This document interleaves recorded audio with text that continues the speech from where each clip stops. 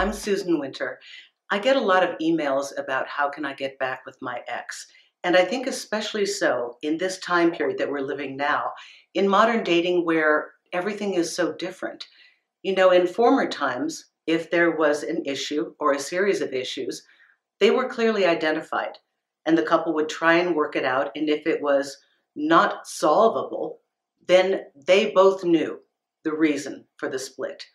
Nowadays, it is far more vague, and you can have a partnership one day and have your partner shift the next, and you may not be given an answer. In reality, they probably don't have an answer themselves. So searching for the answer is part of the closure that happens when you want to get back with your ex. You have to come up with your own answers as best you can. The second step that you would have to take is to move forward and away from that partner. Now, I know that that seems counterintuitive. Every part of you wants to go back, stay in the same place, reconnect. But the truth is, whatever that point was where there was the disruption and the partnership ended, your vibe, your place where the two of you were was not correct. So the last thing you want to do is try and stay in that former place because that former place wasn't working. What you experienced in the very beginning, it will not be the same.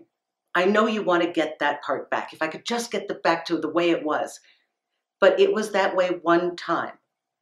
In a new version of who you can be, you need to be two different people who've had some time to live your life. I think the saddest thing about trying to get back with an ex is waiting. So many people wait.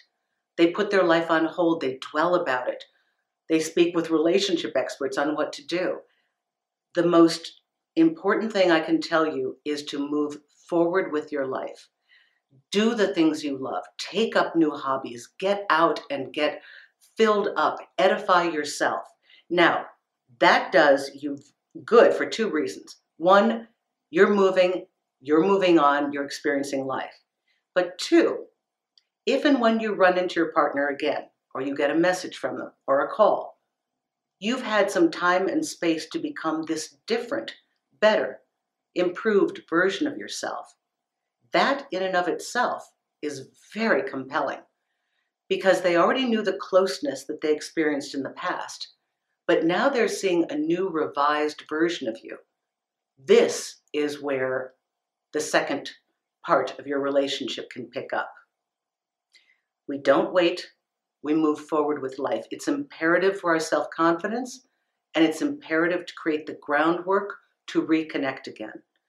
In your time of being separated, I would take a serious look at everything that happened, and to the best of your ability, try to draw conclusions on what was said, what was told to you that your partner wanted that they weren't getting, and maybe things about your partner that you weren't pleased with. Take all of this into account. Keep the things you like, discard the other things, amend yourself if you need to. Every relationship teaches us how to be a better partner. If we take the time to review our position clearly, we can make changes so that when we unite with our partner again, if we do, we will be in a much better place to address all of those things. I hope this helps you. Susan Winter for SusanWinter.net. Thank you.